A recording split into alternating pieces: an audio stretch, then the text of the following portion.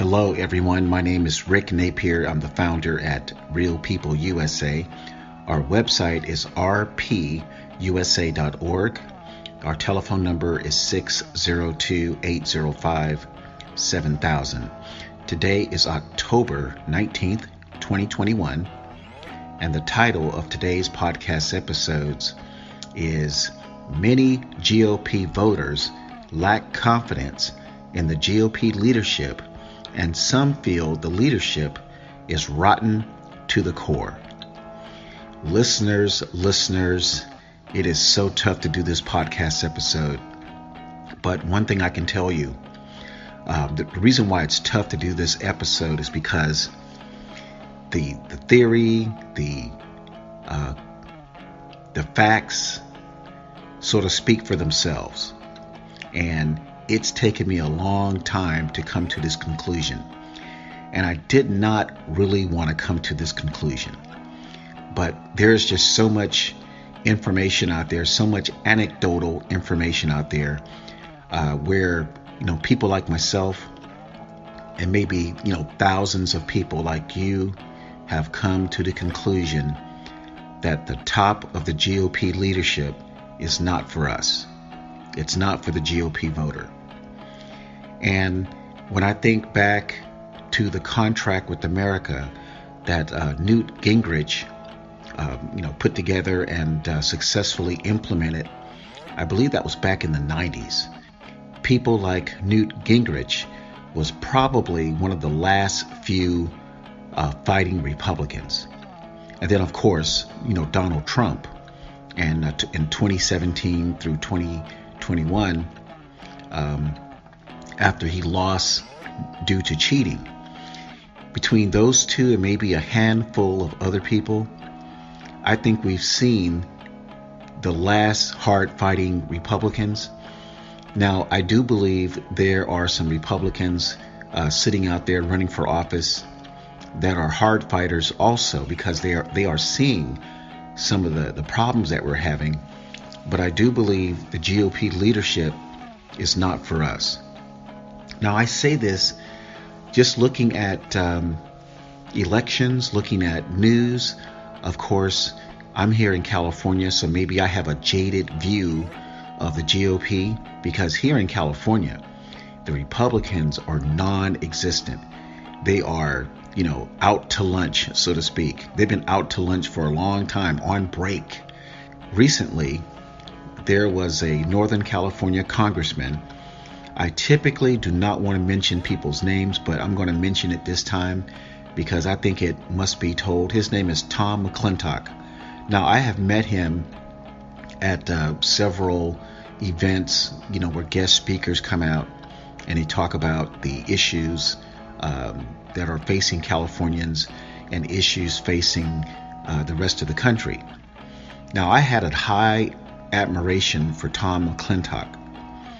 People like Tom McClintock, who has been a maverick in the Republican Party and very well admired here in Northern California, he has even been silent on the issues of vaccinations and mandates and people losing their jobs. So he was on a local radio station yesterday, and he was talking about, all the problems in the U.S. So what this guy did, he spent, I'm talking about Congressman Tom McClintock, what he basically did is spent 5 to 7 minutes going over the problems. But in that 5 to 7 minute rant, he had no solutions. He said nothing about what the GOP, Congress was going to do. He said nothing about any type of fight where the people can join him to help at least put up some type of defense of some of the things happening here in California and around the rest of the country. So, and I've heard things, not about Tom McClintock specifically, but I've heard things about the GOP that just shocked me. Also, yesterday, I was talking with a political candidate on the east coast of Florida, And he was telling me that once the GOP members make it to Congress, if they don't do exactly what the GOP leadership says, so we're talking about Kevin McCarthy, who is in a district in Southern California, I think in Bakersfield, and out there in the Bakersfield area, in Highway 58 going toward Victorville, California, and out there in the desert. And so this Florida candidate told me that once a person makes it to the House, if they don't toe the line exactly how the House, the Republican House leadership tells them to, that they may be ridiculed and money spent to get them out of office. And sometimes this person was telling me that the Republicans may pay the Democrat money to get the Republican out of office. And if that's the case, and I believe this is true because I've heard this scenario from many people, that's bad. That's telling me that the GOP leadership is not working in the best interests of the people. And I was speaking with a former candidate for a New York Congress position. I mean, this is a federal Congress position, but the person lived in the New York City area.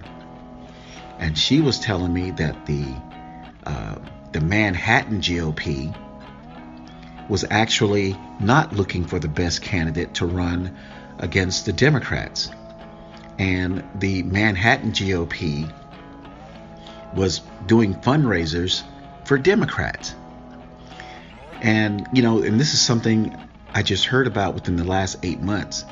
And it's a podcast episode on the Real People USA podcast. So you can, search for it. The podcast was an interview that I did with Loveland Gwen out of Harlem. And she spent 45 minutes talking about the Rhino Project. I recommend people listen to that episode or go to her website. I think it's rhinoproject.org to hear more about how the GOP is really not in our camp. They're not working in our best interests. So, so coming back to California, recently there was a recall election, and Larry Elder was the top. He was the front runner, and Larry Elder, he lost the recall because the no votes to recall Newsom exceeded the yes votes. Now Larry, in terms of the no vote won, and they were cheating. And obviously they were cheating to me, but the no vote was something like like 2/3 to 1/3. The no votes exceeded the yes vote by 2/3. So it was like 67% for no and 33% for yes. Somehow Larry Elder got about 3.9 million votes. And it's, in other words, the numbers don't match. Okay, so here's my point, listeners. Okay, Larry Elder, he probably got 10 million votes based on my estimation, based on my knowledge of people. I know people throughout the state of California. I've worked and pretty much lived in every part of California. As a former corporate employee, I used to work in all the metro areas of California, San Diego, Los Angeles, Riverside, Fresno, Stockton, Sacramento, San Francisco, San Jose.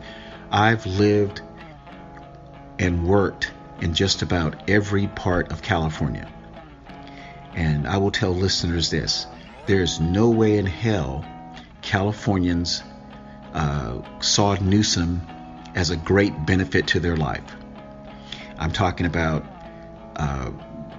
all demographics: white people, Hispanic people, Asian people, Indian people, gay people, even black people did not see Newsom as a benefit to their lives. There's no way Newsom defeated the recall legitimately. What I think happened, I think the yes vote was extremely high. I think the yes vote was 10 million votes. And if you know anything about California, California has about 22 million registered voters. And, you know, out of that, in a presidential election, and this is just, again, cheating. So I'm using cheating numbers.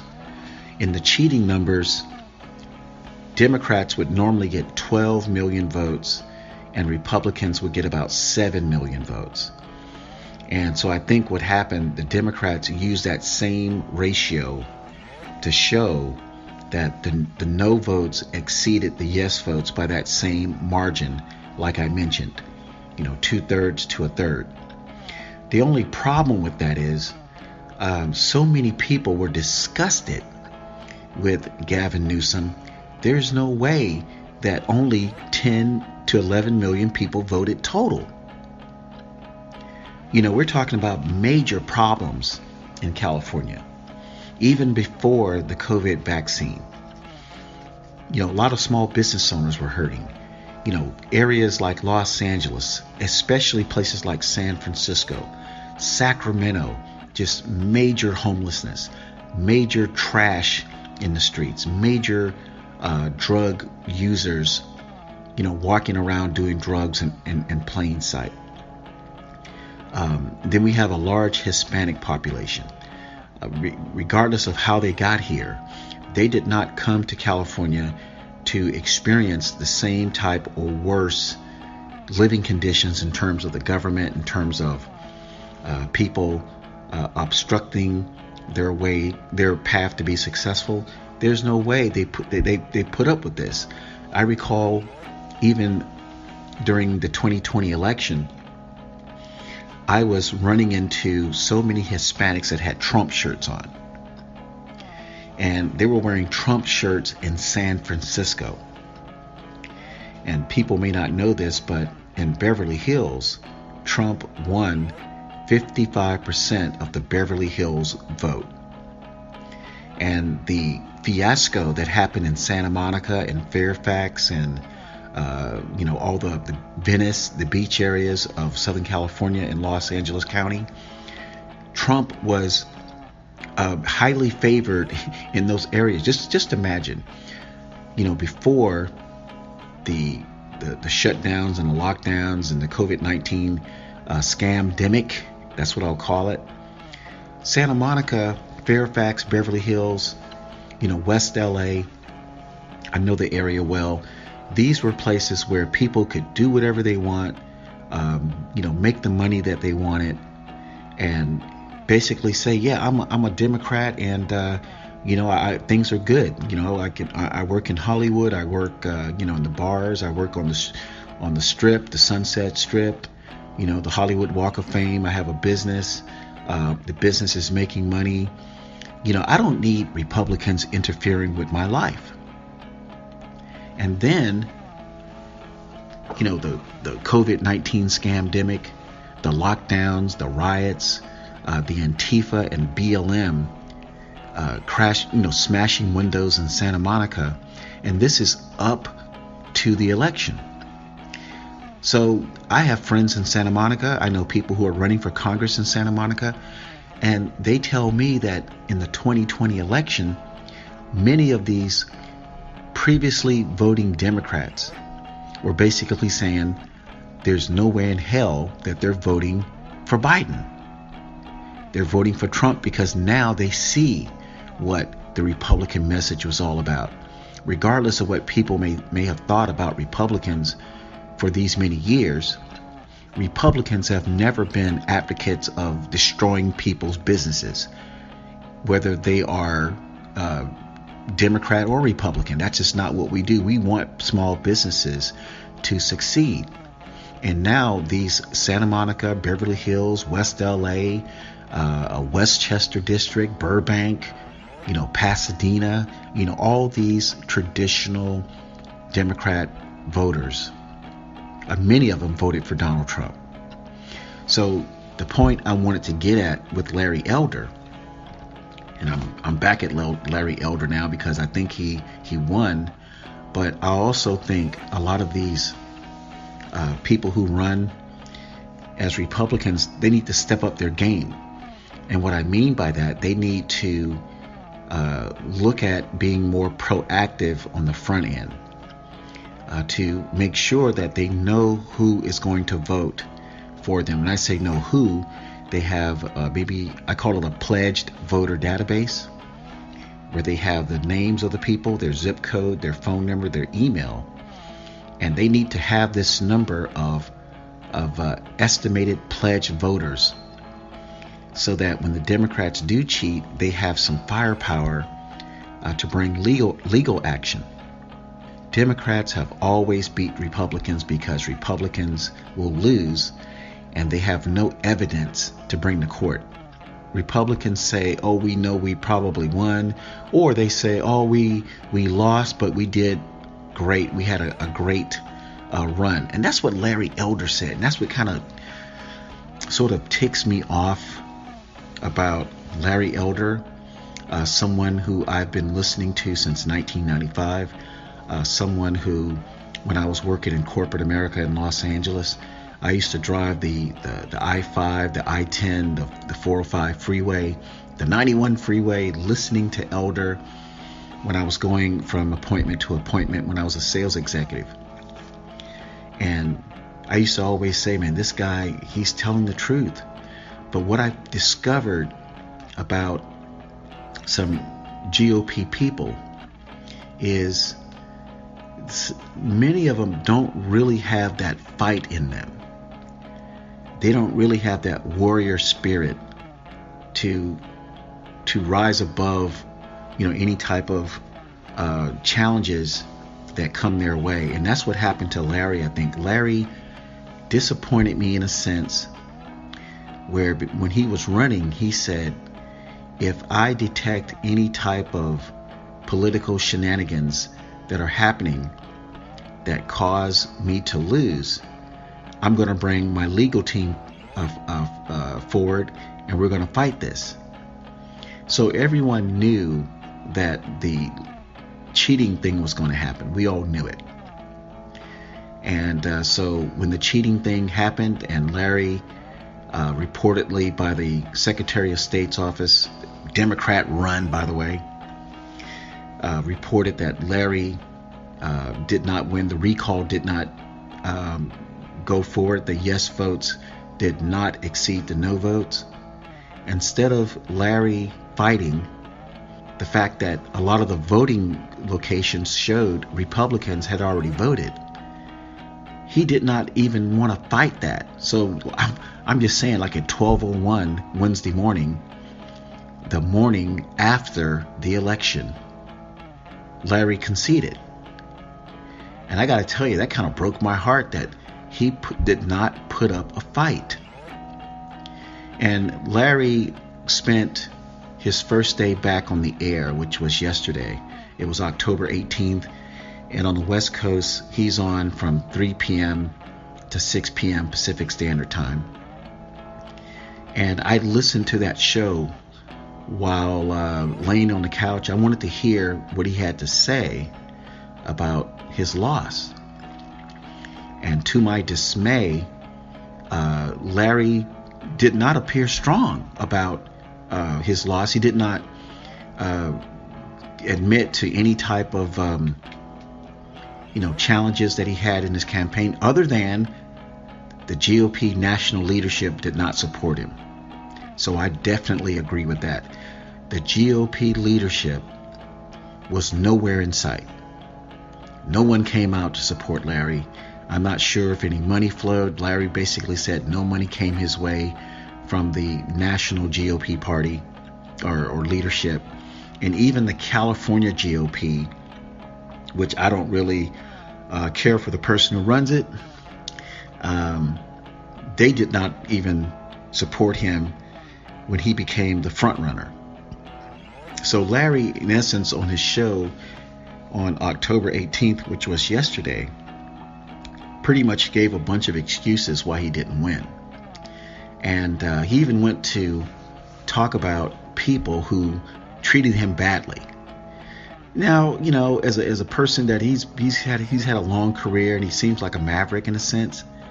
He pretty much whined for at least 2 hours, the time that I listened to Larry Elder yesterday. He pretty much whined, and I hate to say it like this, but he whined like a bitch for 2 hours about why he didn't win. And it was so disappointing to hear a person just whine and moan about the reasons why he didn't win, when it turns out that the reason why he didn't win is because he had no solution for Democrat cheating. That's why he didn't win. He did not have a solution for Democrat cheating. So, you know, I'm looking at a lot of different people. I'm helping a few candidates with their races. I'm letting these candidates know that they cannot run without having some type of system in place to at least detect, challenge, and fight legally Democrat cheating. Now, also, I'm getting a little traction from other candidates in terms of people interested in Real People USA. Because Real People USA, we're not my organization is really small. It's like 1 or 2 people. You know, and I'm getting ready to form the LLC this week. Real People USA wants to help candidates run as if they were running a business. And I know that may sound strange to people, but if you think about the fact that political candidates are pretty much applying for a job, of one of 535 jobs, 100 are in the Senate, and 435 of these jobs are in the House. So these are very powerful positions. These positions make the rules in this country. So for a person not to treat their candidacy like they're selling like a very expensive product, you're talking about a person running for Congress that is looking at billions of dollars that are budgeted to be spent in America for all different types of things. So this person who is running for Congress should see their position to be a job that controls or has something to do with maybe billions of dollars. It's not like a catering job. Like, you're not applying for a catering job. You're not applying for a job, an admin assistant type job. You're not applying to work at 7-Eleven. Congress people are applying for the most important job in the world. And I believe, as the founder and soon to be CEO at Real People USA, that Congress people need to market themselves. They need to campaign as if the product or service that they're marketing is like $10 million, $50 million. They cannot lackadaisically talk about running for Congress and just be all over the map with their campaign platform, with the words that they use, the lack of them wanting to reach out to people, the constant thing they do where they want to meet at hotels and eat dinner and drink liquor and hobnob with other people in suits and nice clothes, 200 people in attendance. And then when it's all over, they go home. They do not try to connect with people in their local communities.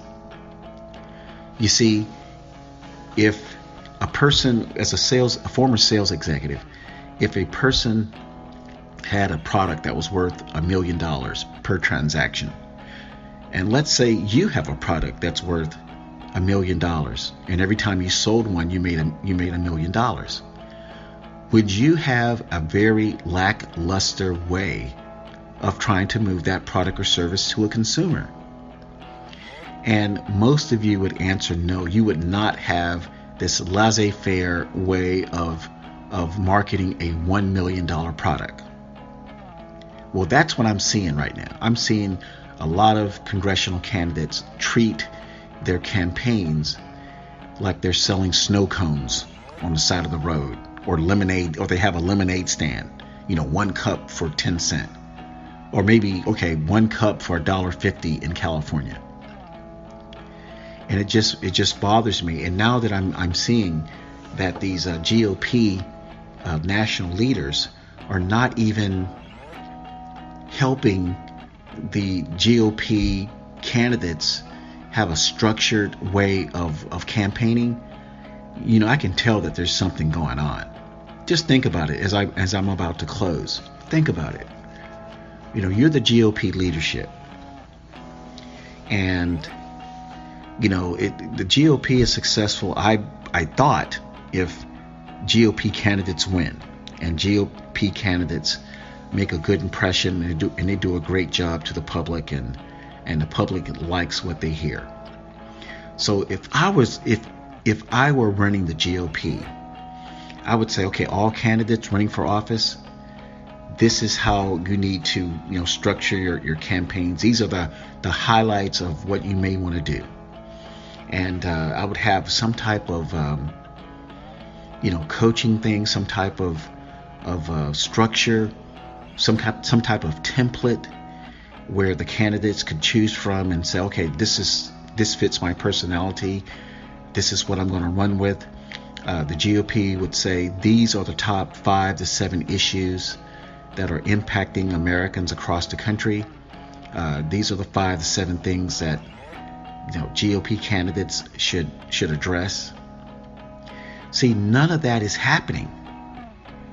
So what you have is, let's say there are 55 GOP candidates out there, and some are with these organizations called PACs, Political Action Committees. Some are with consulting groups.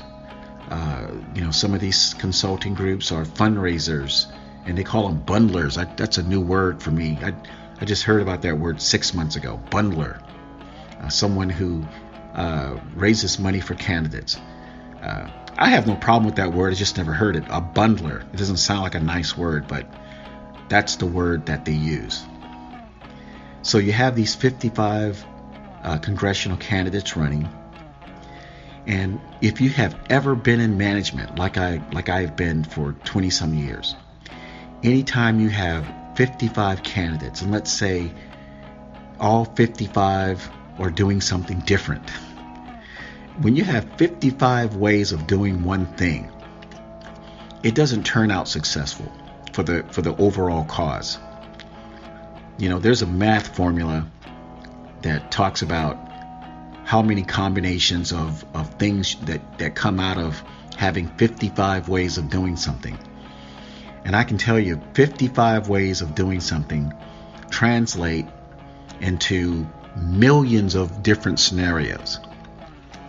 So I don't want to go into the statistics part of that, of combination theory, but I'm just telling you, listeners, 55 ways of doing something doesn't work out.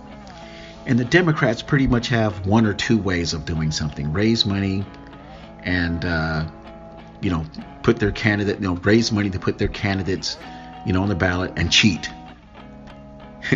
That's what they do. And the Democrats and the Republicans, we have 55 ways of doing something. It's a shocker to me, listeners. It's a shocker.